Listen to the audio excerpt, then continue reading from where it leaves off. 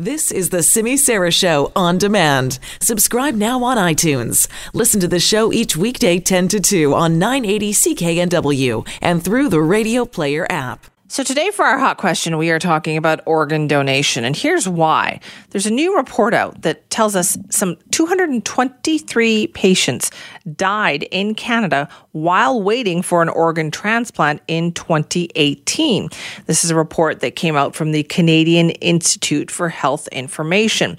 So we're getting better at this, but we also have way more people who need an organ for whatever reason. And so health problems, there's so many more people on the list. So we're not quite keeping up with that demand there. So we're asking you today for our hot question of the day, are you a registered organ donor?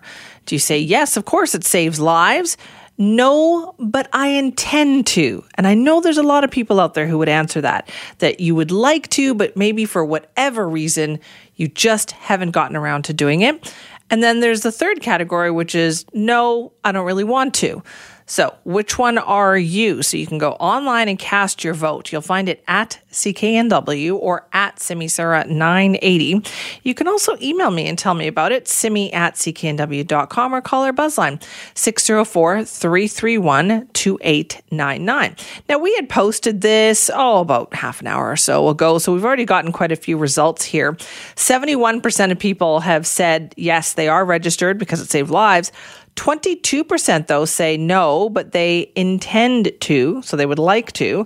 7% say no, they don't want to. Hilda said, I'm registered. I registered all my kids at birth. Now that they are older, I have talked to them about it and asked if it was okay, and they said yes. Hilda, you sound like you are on it, so good for you. Also, John tweeted to say it really should be an opt-out system. Well, that's another discussion that we often have when it comes to organ donation. But anyway, we're going to be talking more about this report coming up. But in the meantime, for our hot question of the day, we want to know, are you registered as an organ donor? Yes, it saves lives. No, but I would like to. Like, I intend to register. Or no, you don't want to. Let us know where you come down on this. Again, you can find that at CKNW or at simisara.com. Let's talk about getting to the airport. For some people, it's very easy, right? For others, though, it can be a chore. And that is one of the reasons why the airport out in Abbotsford has seen such an increase in usage in recent years. But that also comes with a bit of a downside as well. You've got so many people coming into that airport, but it's very difficult for them to kind of connect if they perhaps have to get over to YVR. It's difficult for them to get around and to and from that particular airport. That's one of the reasons why the mayor of Abbotsford is raising some concern, saying, hey, listen, public transportation needs to be talked about more, especially through the Fraser Valley. So we thought, let's check in with the mayor of Abbotsford, Henry Braun, and talk to him more about this. And he joins us now. Thank you so much for being here. Well, thank you for the invite, Simi. Look forward to it. Well, how busy is Abbotsford Airport these days? It is increasing every day. 3 years ago, we were at 500,000 passengers. This year, in 3 years, we'll be at pushing through 1 million, probably right between Christmas and New Year's. That is crazy busy. So what are some of the challenges that have come from that? Well, transportation, or one of the most significant issues facing not only Abbotsford, but for the Fraser Valley region generally, is transportation. And we have been advocating for the widening of Highway 1 for many, many years, and it is well past time for widening. But a lot of these million passengers that are coming to our airport, and that number is increasing, are coming from points west because it's easier for them. And with the ultra-low-cost operating platform that we have for our airport, which is the lowest in North America, is attracting passengers from Metro Vancouver. And we're going to be at 1.5 million, 2 million. I predict 2.5 million in not that many years. And so where do they all go, though? Like, where do they park? How do they get around? Oh, parking is not we have plenty of land on the airport proper for parking. That's not an issue. But getting to and from the airport can be challenging with a 2-lane freeway that was built in 1962. And in a region where there were 61,000 people living out in the Fraser Valley, what is today the Fraser Valley Regional District, there's over 305,000 today. And, of course, Abbotsford is the 5th largest city in British Columbia, comprises 1/2 of that population of 305. And do you think, Mayor Braun, that sometimes the Fraser Valley doesn't get included enough in the discussions about transit? I think the Fraser Valley is getting short shrift on many things, not just transportation. We could talk about the hospital as well, but we'll stick with transportation today. But no, and we are not at many of the tables that we ought to be at. Our transit system in Abbotsford, I think, is one of the larger ones in BC Transit, yet we have no representation on that board. I think we should, given the size of where we are. We're doing our bit in the city, but getting from here to Vancouver anywhere is an issue with a two-lane freeway. Transit can't be developed on a two-lane freeway. I'll be thankful if we get three, but really, if we really were wanting to be ahead of the game, that freeway should be widened to 4 so that you could have a dedicated transport truck lane and a dedicated HOV, right, electric vehicles, and all of the rest, and it would just make life so much easier. You know, Mayor Braun, I guess Metro Vancouver mayors have been very good at kind of lobbying, right? Getting together and doing that through the district. Do Fraser Valley mayors need to do that then as well? Well, yes, we do that, but let's be honest here. The population is in Metro Vancouver, and with the larger jurisdictions, 4 of them, which are ahead of us in terms of population, come from Metro Vancouver, and so they have their ear. You know, just to give you an example, at UBCM, we went through the Lower Mainland Local Government Association, which we're a part of, to put a recommendation on the agenda for the widening of Highway 1. We couldn't get it on the floor because the UBCM, which is mostly Metro Vancouver, said it was a city issue, and so therefore it shouldn't be discussed at a provincial level. And I couldn't believe that when I heard that, because this is not a city issue. This is not even a regional issue. This is it is a regional issue, but it's a provincial issue and a Canadian issue that is affecting negatively our economy in British Columbia to the tune of $1.2 billion, according to the C.D. Howe Institute. And we're not paying enough attention to this. Okay, so then where do you turn to then? Have you talked to the provincial government about this? Oh, yes. The Premier is well aware of our needs, and whenever he sees me coming, I think he knows, here comes Highway 1 widening. We had a very good meeting with him and the Transportation Minister Trevena earlier this year for an hour and a half at City Hall here, actually. I think it was the first time an NDP Premier had been here, although maybe Mike Harcourt was here too. But anyways, they get it. They were actually, I think, they were surprised at the amount of money that this is costing the economy, right, and the number. We're also one of the largest aggregate producers. A lot of the building that's happening in Metro Vancouver, the gravel and the rock is coming from Abbotsford here. There's a truck and transfer truck coming off those quarries every 30 seconds. That's those double box trucks that you see on the freeway. They're all heading into Vancouver. Transport truck traffic on Highway 1 through Abbotsford has increased 40% in the last 2 years. A lot of that is coming from Alberta, Saskatchewan, Prince George, Kelowna, into our ports, because we have a great port system and truck traffic coming from the port back to those jurisdictions. What about passenger rail lines? Like, what about increasing those as well to and from the valley? Well, transit needs to come. I've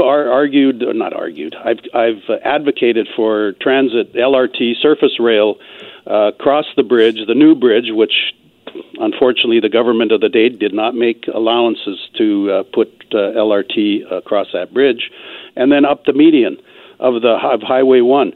But now that the cake has been baked, that transit LRT or SkyTrain is going to come to Langley, that probably is not going to happen, because I'm not sure how to get from there, from Langley to the freeway. Well, I know how to get there, but that's a long way around.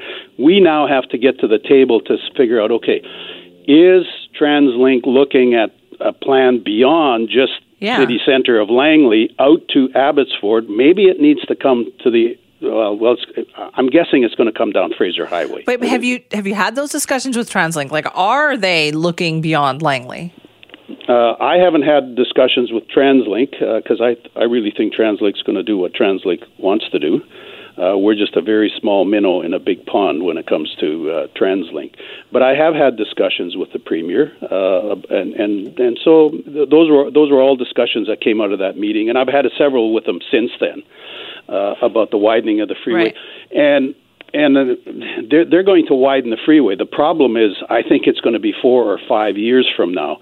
The current construction will stop just short of 264th, which I think is a big mistake. They need to go right through that 264th beyond at least 2 kilometers and rebuild that overpass for the transport truck that comes off of the Gloucester Industrial Park. And but it really should be going all the way to Whatcom Road in this phase, and then eventually to Chilliwack and Hope. In a perfect world, they should go to Hope now. In a perfect world. You're right. In a perfect world, we should be talking about these things. Mayor Braun, thank you so much for your time on this. Pleasure to be on. That is Abbotsford Mayor Henry Braun raising all sorts of good points about transportation and getting around. We always talk about that, but move beyond Metro Vancouver, and anybody on Highway 1 knows this, right? You're on Highway 1, things are moving, or even during the slow times, everything's great. And then you get to that part right around 232nd where it narrows, where the previous expansion came to an end. Everybody jams on their brakes, everybody slows down, and then you're narrowing down into those 2 lanes in either direction. Today, we are talking about organ donation, and that's because there's a new report out that says 223 patients died while waiting for an organ transplant last year. The Canadian Institute for Health Information put this report out, and according to that organization, the data shows that Canada is struggling to kind of keep pace with the needs of patients, even though our transplant practices have really improved. Now, the rates of organ donation have increased over the past 10 years. Problem is, wait times are what are continuing to cost patients their lives. They found that nearly 3,000 organ transplants were performed in Canada in 2018. That is a 33% increase since 2009. But more Canadians were still waiting for an organ transplant as well. We wanted to talk more about this now. Our guest is Greg Webster, Director of Acute and Ambulatory Care for the Canadian Institute for Health Information. Greg, thanks for being here. Thank you for your interest. Well, this is a very hot topic for a lot of people out there. I think it's near and dear because a lot of people know someone or they are that person on the list. Are we seeing more people in need of organ transplants? Yes, the need for organ transplantation is growing, in part as the population size grows and also with an aging population, and certain chronic conditions are also increasing and leading to the need for more organ transplants. What would you say are the most in-demand areas? By far, the need for kidney transplants, and this is related to what we call end-stage renal disease. So when a person, through one of a number of reasons, and most often, for example, diabetes, can lead to deterioration of kidney function, and eventually the person's kidneys may be at a point where they're no longer able to support the body's needs. And at that point, it's end-stage kidney disease. And in order for the patient to remain alive, they need to either be on dialysis on a regular basis or to receive a transplant. And when they receive a kidney transplant, it can either be from a deceased donor, someone that's passed away and agreed to donate their organs, or from a living donor. Right. Across Canada, there were over 1,700 kidney transplants done in 2018. Is that an increase over what we've seen in years past? It is an increase over the past 10 years. Between 2017 and 2018, we did see the increases that we'd seen over the past 10 years have sort of leveled off. But we also know that there are more and more people that have end-stage renal disease that need either dialysis or transplant. And we do know that the quality of life for patients that receive a functioning transplant is usually better than it is for someone who's on dialysis, and long-term survival can also be better. Is this a bit of a different area than other organ donation, Greg? Because people can also be living kidney donors, can't they? Yes, they can. So both kidneys and livers can be supported by living donors. So there are opportunities to help meet the need for kidney transplants through both deceased donation and also living donation, and also to some extent for livers as well. And when it comes to being an organ donor, what is the reason, do you think, that more people aren't doing it? Is it not enough information? Are we not making it easy enough for people? Well, I think in recent years in particular, there's been a lot of effort to raise awareness around the importance of considering organ donation. Obviously, it's a very personal choice. But I think most Canadians are aware of the processes, but more education continues to help with that. And many Canadians do decide to indicate their intention that they would like to be an organ donor. It's also important that they speak with their family members about their wishes, should they pass away, so that their family members don't feel conflicted around following through on their wishes. Does that sometimes happen?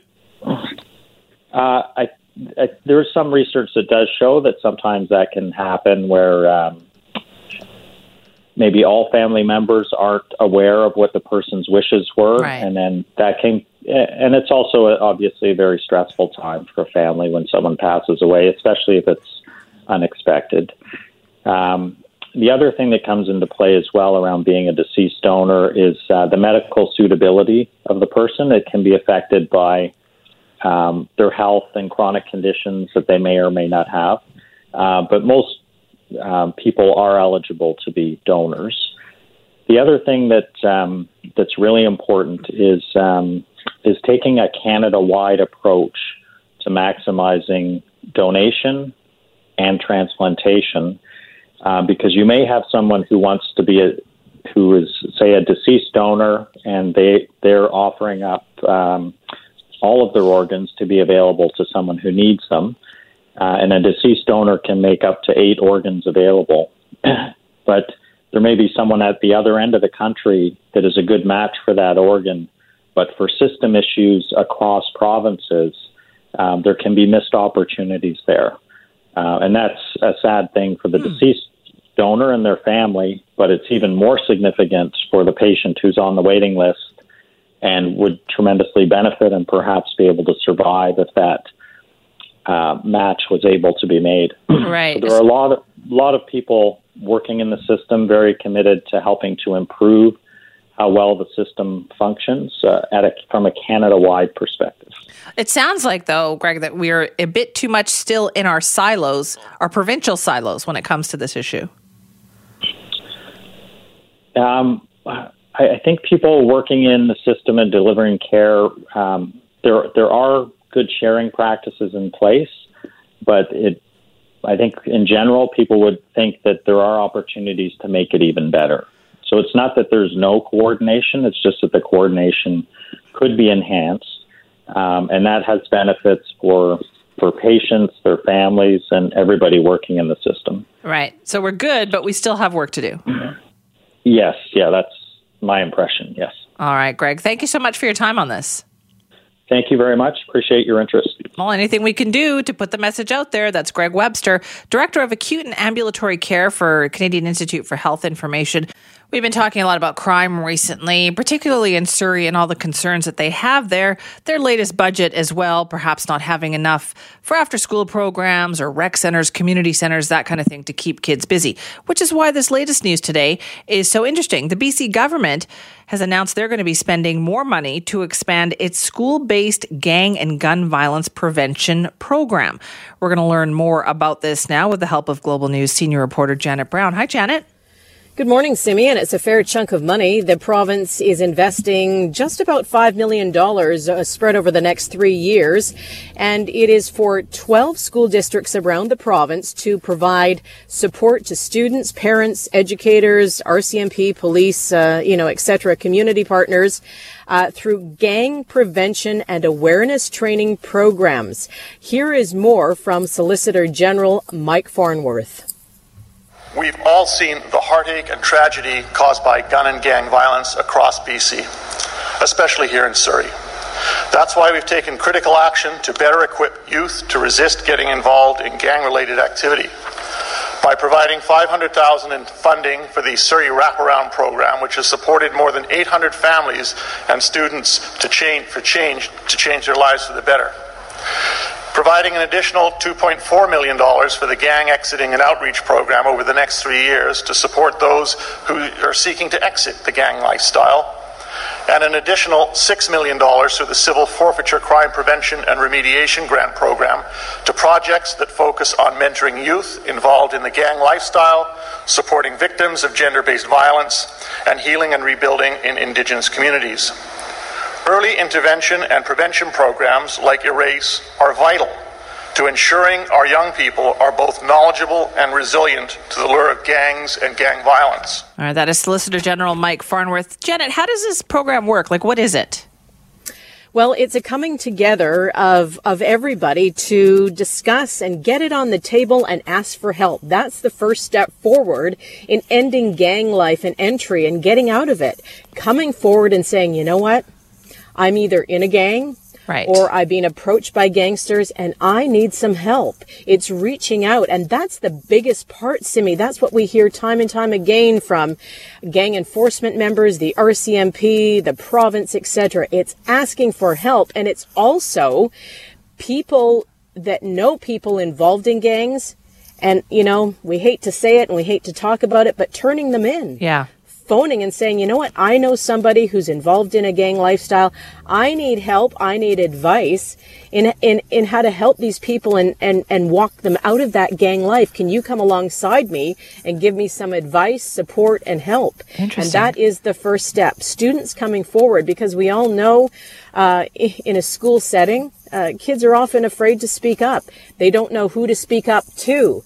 But when there are programs in place where children feel safe, can share their feelings and put things out there, then that's where the help and the healing begins, Simi. And that is all part of it. This program, this additional funding announced today, just over $1 million was announced in the springtime for this program. It is called the ERACE program, as we heard Mr. Farnworth say, and that stands for Expect, Respect, and a Safe Education. And I think the title of that says it all. Respect and a safe education. It's such a simple thing, though, isn't it, Janet? But we've talked about this numerous times about if somebody wants to get out, where do they go? Like, who do they talk to? And I guess this will provide more consistency with these programs. And these school districts around the province, there's 12 in all, including Surrey, have been asking, you know, we need more help. We need more programs for our kids.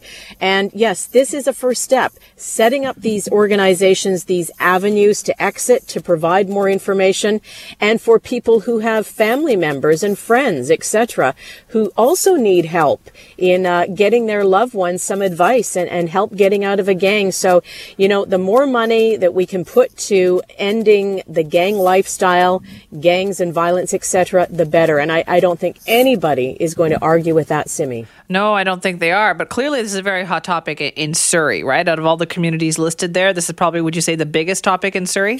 Well, you know, it is certainly a big topic in Surrey, but you know what? It's also big in Kelowna, and that's a community that's getting some of the funding. Nanaimo, Prince George, I mean, all areas of the province deal with these issues. And I know Surrey gets a lot of attention about gangs and guns, etc. But you talk to any law enforcement officer, they say, you know, it happens everywhere.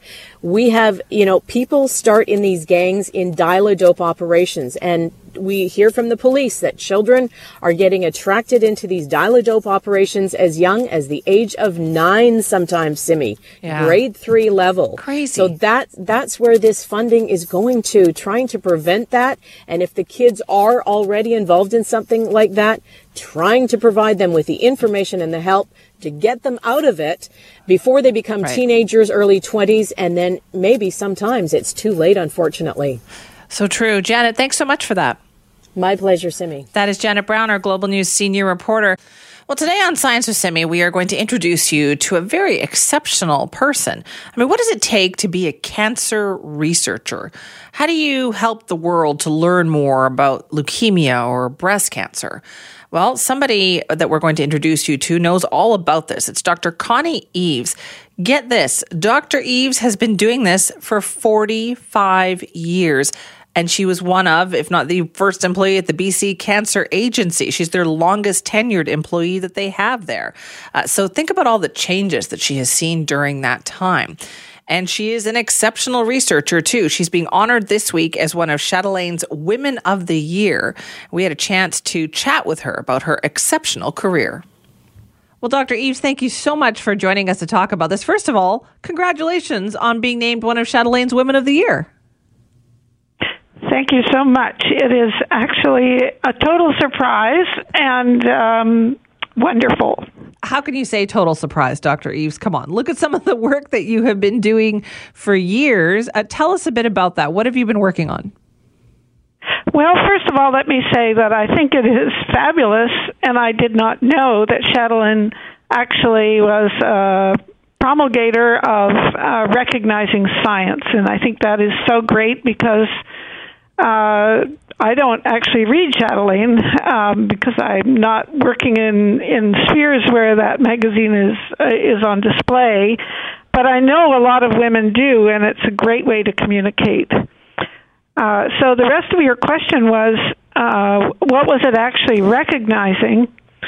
I think, yes, if I recall. Yes. So our group, and it's a group. It's I'm the leader of it, although my husband and I actually worked together for half a century.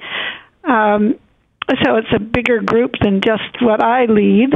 Our group has focused since the beginning on trying to understand normal cells that can become cancerous, both in the blood, and then about 20 years ago I also started working on breast. And then the actual process by which the malignant transformation occurs. And so we're very busy in the latter part now, but you can't tell whether a cell is abnormal if you don't know what the normal cell is like that it comes from. So these things are very important to do in parallel.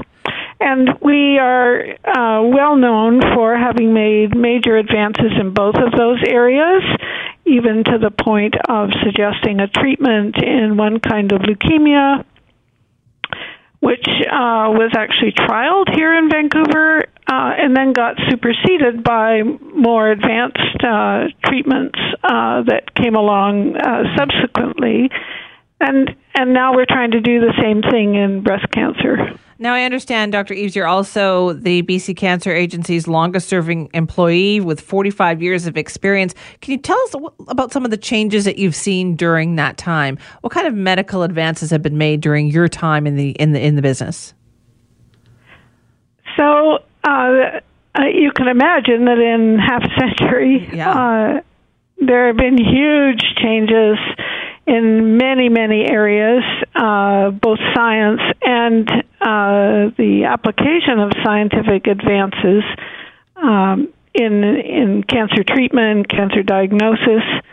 The whole revolution of understanding genes and identifying them has been a huge step forward. Our ability to isolate cells, to image cells in people, the whole imaging, MRI, PET scanning, all that, those are huge advances.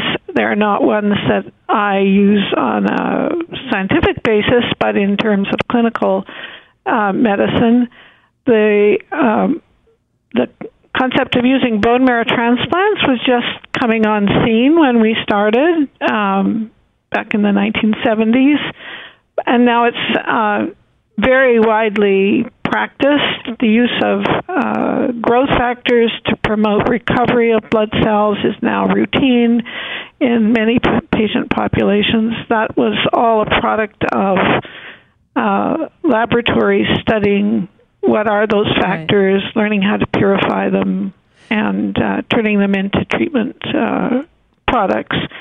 So many, many, many areas, the whole revolution in computers, so that we have communication, we can transfer clinical information instantaneously, reports, people's files, scientific discoveries. We can communicate with people all over the world, in minutes.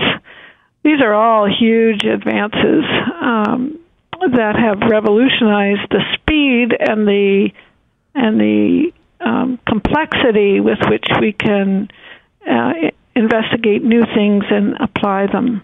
But a cancer diagnosis, if you'd gotten that 45 years ago versus getting a cancer diagnosis now, I would imagine all the work that you've done in that field and others, it's a very different thing to get that diagnosis today, isn't it? It definitely is, but we still have a long way to go. Many cancers are now, the survival is prolonged, but the result for people is not so wonderful. So we still need huge revolutions in how we can learn how to treat people so that there are not the toxicities that are still prevalent in many cancers, and some cancers still very bad. So we still got lots of work ahead of us. Yeah, I'm sure we do. You talked about women and science. Do you feel that's an area now getting more recognition? Oh, I think that's huge. The last few years, this has become a major focus of attention. And although in my earlier stages I wasn't so concerned with promoting women in science, it's obvious now that those of us who have had a track record in that area as women can do a lot, not just mentoring in our own communities, but standing up and pointing out the deficiencies and the need for accelerating opportunities and inspiring young kids, for that matter, to realize that they can stand up and have it all. What keeps you curious? And obviously with research and what you're doing, there's questions that you're trying to answer, but what is it that keeps you curious? What questions are you still looking to get answered? Well, you could say I never grew up. We're born curious, and the idea of finding out something that you never knew before is just intoxicating. And I often make the analogy, it's like exploring. It's like climbing a mountain. You get to the top and you see more mountains. You just want to climb more mountains. You don't sort of sit there and gloat over the fact that you climbed a mountain. Of course, there is a very brief, transient reward for having achieved a major undertaking and maybe even found something you didn't expect to find. But it just really whets your appetite to keep going. You've also said that one of the most important things in your career that you've really valued is mentoring other scientists, in particular women scientists. How do you do that? How do you decide that, okay, I'm going to work with these people, I'm going to help them along? Well, in the kind of research that I do, it's mostly done by having trainees who come in with very little knowledge or understanding of where the problems really are. They just can't know enough when they start. They have a broad educational basis. They have a desire to, as I did when I was a young trainee, to contribute and understand and explore in an area that would have an impact.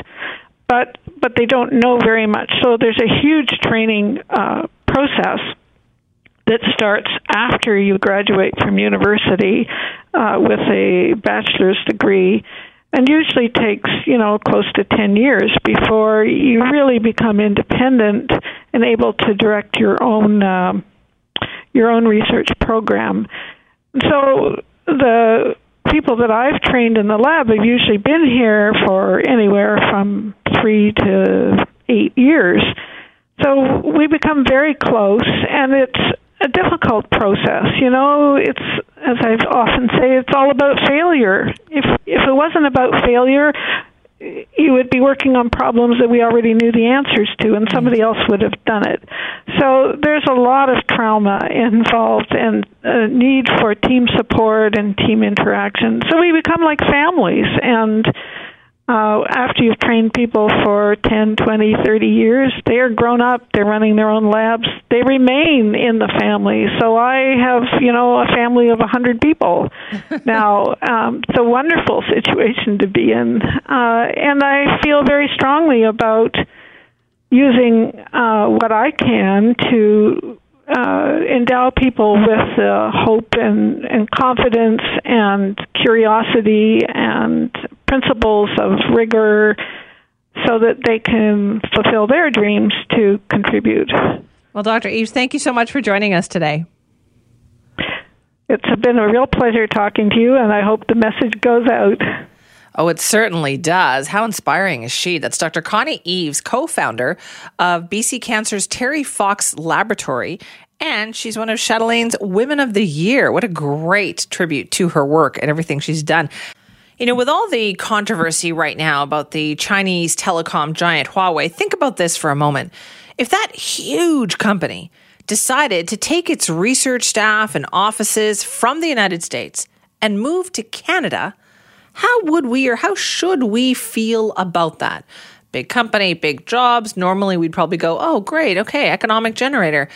But we are talking about a very controversial company here where the daughter of the founder is still, waiting extradition to the United States, fighting extradition to the United States. That's very controversial. And as well, so many questions about their 5G technology and their connections to the Chinese government on that. So what does this mean for Canada? Is this a good thing or should we avoid this possibility? To talk more about this, we're joined now by Christian Leuprecht, who is the political science professor at Royal Military College and Queen's University. Christian, thanks for being here. My pleasure. Now, we read about this in the Globe and Mail newspaper initially. What did you think when you heard about the possibility that they may move their offices to Canada? I mean, they're under considerable duress in the United States, and so I guess they feel that perhaps they can't carry out business the way they would like. This is a move that many U.S. companies have made for a couple of reasons. One is that we've built some really interesting clusters in Vancouver. If you think about the AI cluster in Montreal, that both the city of Montreal and the province of Quebec have invested heavily in, and that has attracted some very large U.S. companies to set up, in particular, R&D components here. The other is that under the current regime in the U.S., companies are increasingly having difficulty bringing high-tech talent to the United States under work immigration visas. And so it's easier to bring that talent to Canada, and so that's been another incentive. So in that sense, Huawei is not necessarily an outlier in the decision that it's making. It is an outlier in the fact that it is a company that has a significant political profile, shall we say. Yeah, so does that put the Canadian government in a bit of a tough spot? So, sure. I mean, as Canadians, I think we need to think about what it is that we want to support. Inherently, Huawei will benefit from Canadian taxpayer subsidies, both direct and indirect. It already does so by virtue of some of the university research that it sponsors. It will also be able to benefit from tax credits. And so as Canadians, we need to think about whether we want to invest our money in a company that the Australian Strategic Policy Institute in open source reports has directly linked to human rights abuses, not just in Xinjiang, and equipment that has been sold there both directly to state parties and to third parties by Huawei. But Huawei is also building out, for instance, networks in some of the more problematic authoritarian systems in the world. Think about Zimbabwe, think about Belarus, and Huawei built the quasi-social credit system in Venezuela, where the ID card system was built by Huawei, and that ID card system is required on the one hand for your food stamps, on the other hand you require that card in order to vote. Right. And to be able to qualify for food stamps, you have to vote, and so the government is believed to be able to track how you voted, for instance. So do we want to support that sort of a company with taxpayer money? That's what I'm wondering. Like, that really sounds to me like a political hot potato. And if they decide to move their offices to Canada, is that forcing the government to finally say how they are going to deal with Huawei? Yeah, it's also a question then the IP, the intellectual property and research and that's being generated through that research and development. there will be it will be very difficult to subject that to export controls if it is essentially basic research, and if Huawei is not building, for instance, military-grade equipment that might then fall under our export control provisions. On the other hand, you might argue that, well, Huawei, if they're just investing in mobile phone research and development, mobile phones are so insecure that perhaps it's par for the course. It doesn't matter which company comes to Canada and does research. Whereas if they invest in switches for the internet and for mobile phone towers, that those are the components that we're under pressure to ban. So if Huawei then does research and development on these components in Canada, you can bet that we're going to come under immense pressure from the U.S. Senate Intelligence Committee and other components in the U.S. So I think Huawei, this is also very much a political decision for them as much as a business decision. And is that a test, do you think, then, for Canada? Is Huawei going to say, well, let's see how far the Canadian government is willing to go here? Well, this is so difficult to say, right? Because we don't really understand the ownership structures within Huawei. Many people have tried to investigate those, but they are so opaque. We don't understand what the relationships are and what instructions, to what extent Huawei is making simply a well-informed business decision that is in their best business interests, and to what extent they got a call, given their parallel structure of Communist Party members within the entire CEO, senior C-suite hierarchy, that basically instructed them, look, you're going to, on the one hand, have to put more pressure on Canada, on the other hand, offer them some sort of incentive to get some movement on the Meng Wanzhou case. And so perhaps if you offer them some R&D benefits, that might then appease the Canadian government in order to try to intervene in this particular case. And again, that makes the company so difficult and controversial. That's what I was thinking. It also, once again, puts Canada right in the middle. Like, even this situation between Meng Wanzhou and the United States has put Canada right in the middle. And it sounds like we will continue to be there until at some point, I guess, the government decides that they're going to figure out which side of the fence they are finally going to be on. Well, Canada is always going to try to be a follower on these types of companies, and it's going to be difficult for the government, of course, to come out explicitly and say, look, we don't want this sort of company to do research and development here, because Huawei would say, well, why do you treat us differently than you treat any other high-tech development company? And, of course, there's also going to be municipalities and provinces that would ostensibly benefit from the jobs and the investments are going to say, like, look, we want that money, and in potentially economically difficult times in some parts of the country. I think certainly this is part of the calculation to try to generate more division and more political controversy surrounding Huawei into their favor. Now, Christian, do you think Huawei has been hurt at all by what's been happening in the last couple of years? The debate over using their 5G technology, the situation with the United States and Meng Wanzhou, has that hurt the company at all?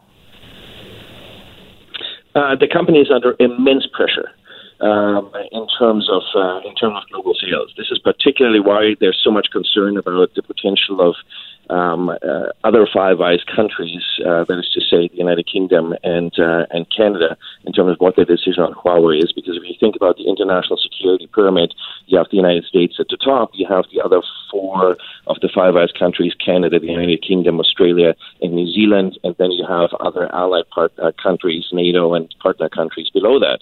And so if the Five Eyes countries all decide they're going to shut out Huawei for security and intelligence reasons, and the prospect of Huawei through their technology, the Chinese government being able to throttle, redirect, or otherwise read Canadian data traffic, and thus possibly be able to influence both our economy and our political decision-making, I think there'll be many other countries in the West that will simply say this company is probably just it's too much of a risk to have that company build out the switches. So, and we can see in terms of their sales and the size that it contributes in terms of R&D to China and the Chinese economy. Given the Chinese economy is already ailing from tariffs that have been imposed by the Trump administration, this is a big challenge for Huawei. Christian, thank you so much for talking to us about this today. It's been my pleasure. Thank you. Thank you. That is Christian Leuprecht, political science professor at Royal Military College and Queen's University. We wanted to talk today about the issue of sexual harassment. There's a new report that has been released from Statistics Canada with some very interesting stats in there for men and for women. 1 in 3 women, so about 32%, and 1 in 8 men, about 13%, say they have experienced unwanted sexual behavior in public. Now, for both men and women, younger age and sexual orientation increased the odds of experiencing this behavior more than any other factor. So to be more specific about that, being younger and of a sexual orientation other than heterosexual was associated with much higher odds of experiencing sexual harassment. The most common types of unwanted sexual behavior that were experienced by women in public were unwanted sexual attention, about 25%, unwanted physical contact, 17%, and unwanted comments about their sex or gender, about 12%. Now, these were also the 3 most common types of behavior that were experienced by men who said that they had experienced this, although it was a lower rate at about 6% each. 1 in 5 women, 18%, say they also experienced online harassment in the 12 months before the survey. And you know what? Men said that too. About 14% of men said the same. And women were more likely, though, than men to know who their perpetrator was. Women, 28%, also more likely than men at 19%, to have taken measures such as blocking others online or deleting accounts in order to protect themselves from online harassment. Now, it's a very eye-opening survey that they did here, because it's not just women they're talking about. It's a lot of men who are experiencing this as well. So we wanted to talk about this, particularly in the workplace, because a number of these incidents that people cited in the survey did have to do with workplace behavior. So joining us now is Sarah Lehman, who's a criminal defense lawyer for the Sarah Lehman Law Group. Sarah, thank you for being here. Thank you so much for having me. Is this something that the legal industry has seen a lot more of, like our workplaces having to deal with these sexual harassment issues more? Well, I can definitely confirm as a criminal defense lawyer, I am dealing with an increase in sexual assault allegations in the criminal courts. Now, when it comes to workplace harassment, I wouldn't be surprised if employment lawyers would report the same kind of experience in their practices as well. Right. Okay. So what you see in court, is this people coming forward to say this has happened to me? Or are you seeing more criminal cases? I'm seeing more criminal cases, which means that we are having more people come forward and share their experiences, that those types of experiences are being investigated by police, and that charges are being forwarded, in my view, more frequently than ever before. And has anything changed about the process? Has it become easier, or are people more willing to come forward? Can you talk about that? You know, I really don't know what factors are behind this. I think that there's been a number of different interests going on here. So I think that the Me Too movement has been a huge source of people talking more about their experiences and being more forthcoming about what's going on. I think that it's helped to shed some of the stigma and fear around coming forward. Now, that's not to say that it's easy for a person to talk about sexual harassment or sexual assault that they've experienced. Certainly it's not. It takes a great deal of courage. But I do think that the Me Too movement has helped people be more willing to come forward and share those experiences. And have you heard that from people? Have they told you that? Well, I'm usually dealing with people who are accused, of course, of these types of offenses. So I'm not dealing with people who are the complainants per se. But certainly, you know, in my own life and in the other work that I do around different charitable organizations and things like that, I do think that there is an increase in the willingness for people to share their experiences and stories without the same kind of stigma and shame. Okay, first of all, your work sounds fascinating, because that means that you also have to adjust to this, right? Like, are there more cases that come your way as a result? Certainly, there are. I think that there's been an increase, at least in my practice, when it comes to sexual assault allegations. And I don't know if that's because there's more sexual assault happening per se, but I do think that more people are coming forward, and police are probably taking it much more seriously. Interesting. So do these cases go to court more often, would you say? They do. They do end up in court, and the outcome, of course, it depends on a number of different factors. But seeing statistics like this coming out of Statistics Canada really doesn't surprise me, either as a criminal defense lawyer or as a woman who just is living in the public sphere. Right. How has the legal profession had to change to deal with all these complaints as well? Well, I think that what we're seeing is much more in terms of policy development when it comes to instances of sexual harassment and assault. And again, this is something that employment lawyers are adapting to every day. I think that we are seeing more workplaces develop more comprehensive policies around sexual harassment and assault in their own jurisdictions in order to deal with the issues before it ends up becoming a criminal matter, for instance. Right. All right. Well, Sarah, listen, thank you so much for talking to us about this. Well, thank you so much for having me. So fascinating. That's Sarah Lehman, criminal defense lawyer for the Sarah Lehman Law Group, talking about these new stats out today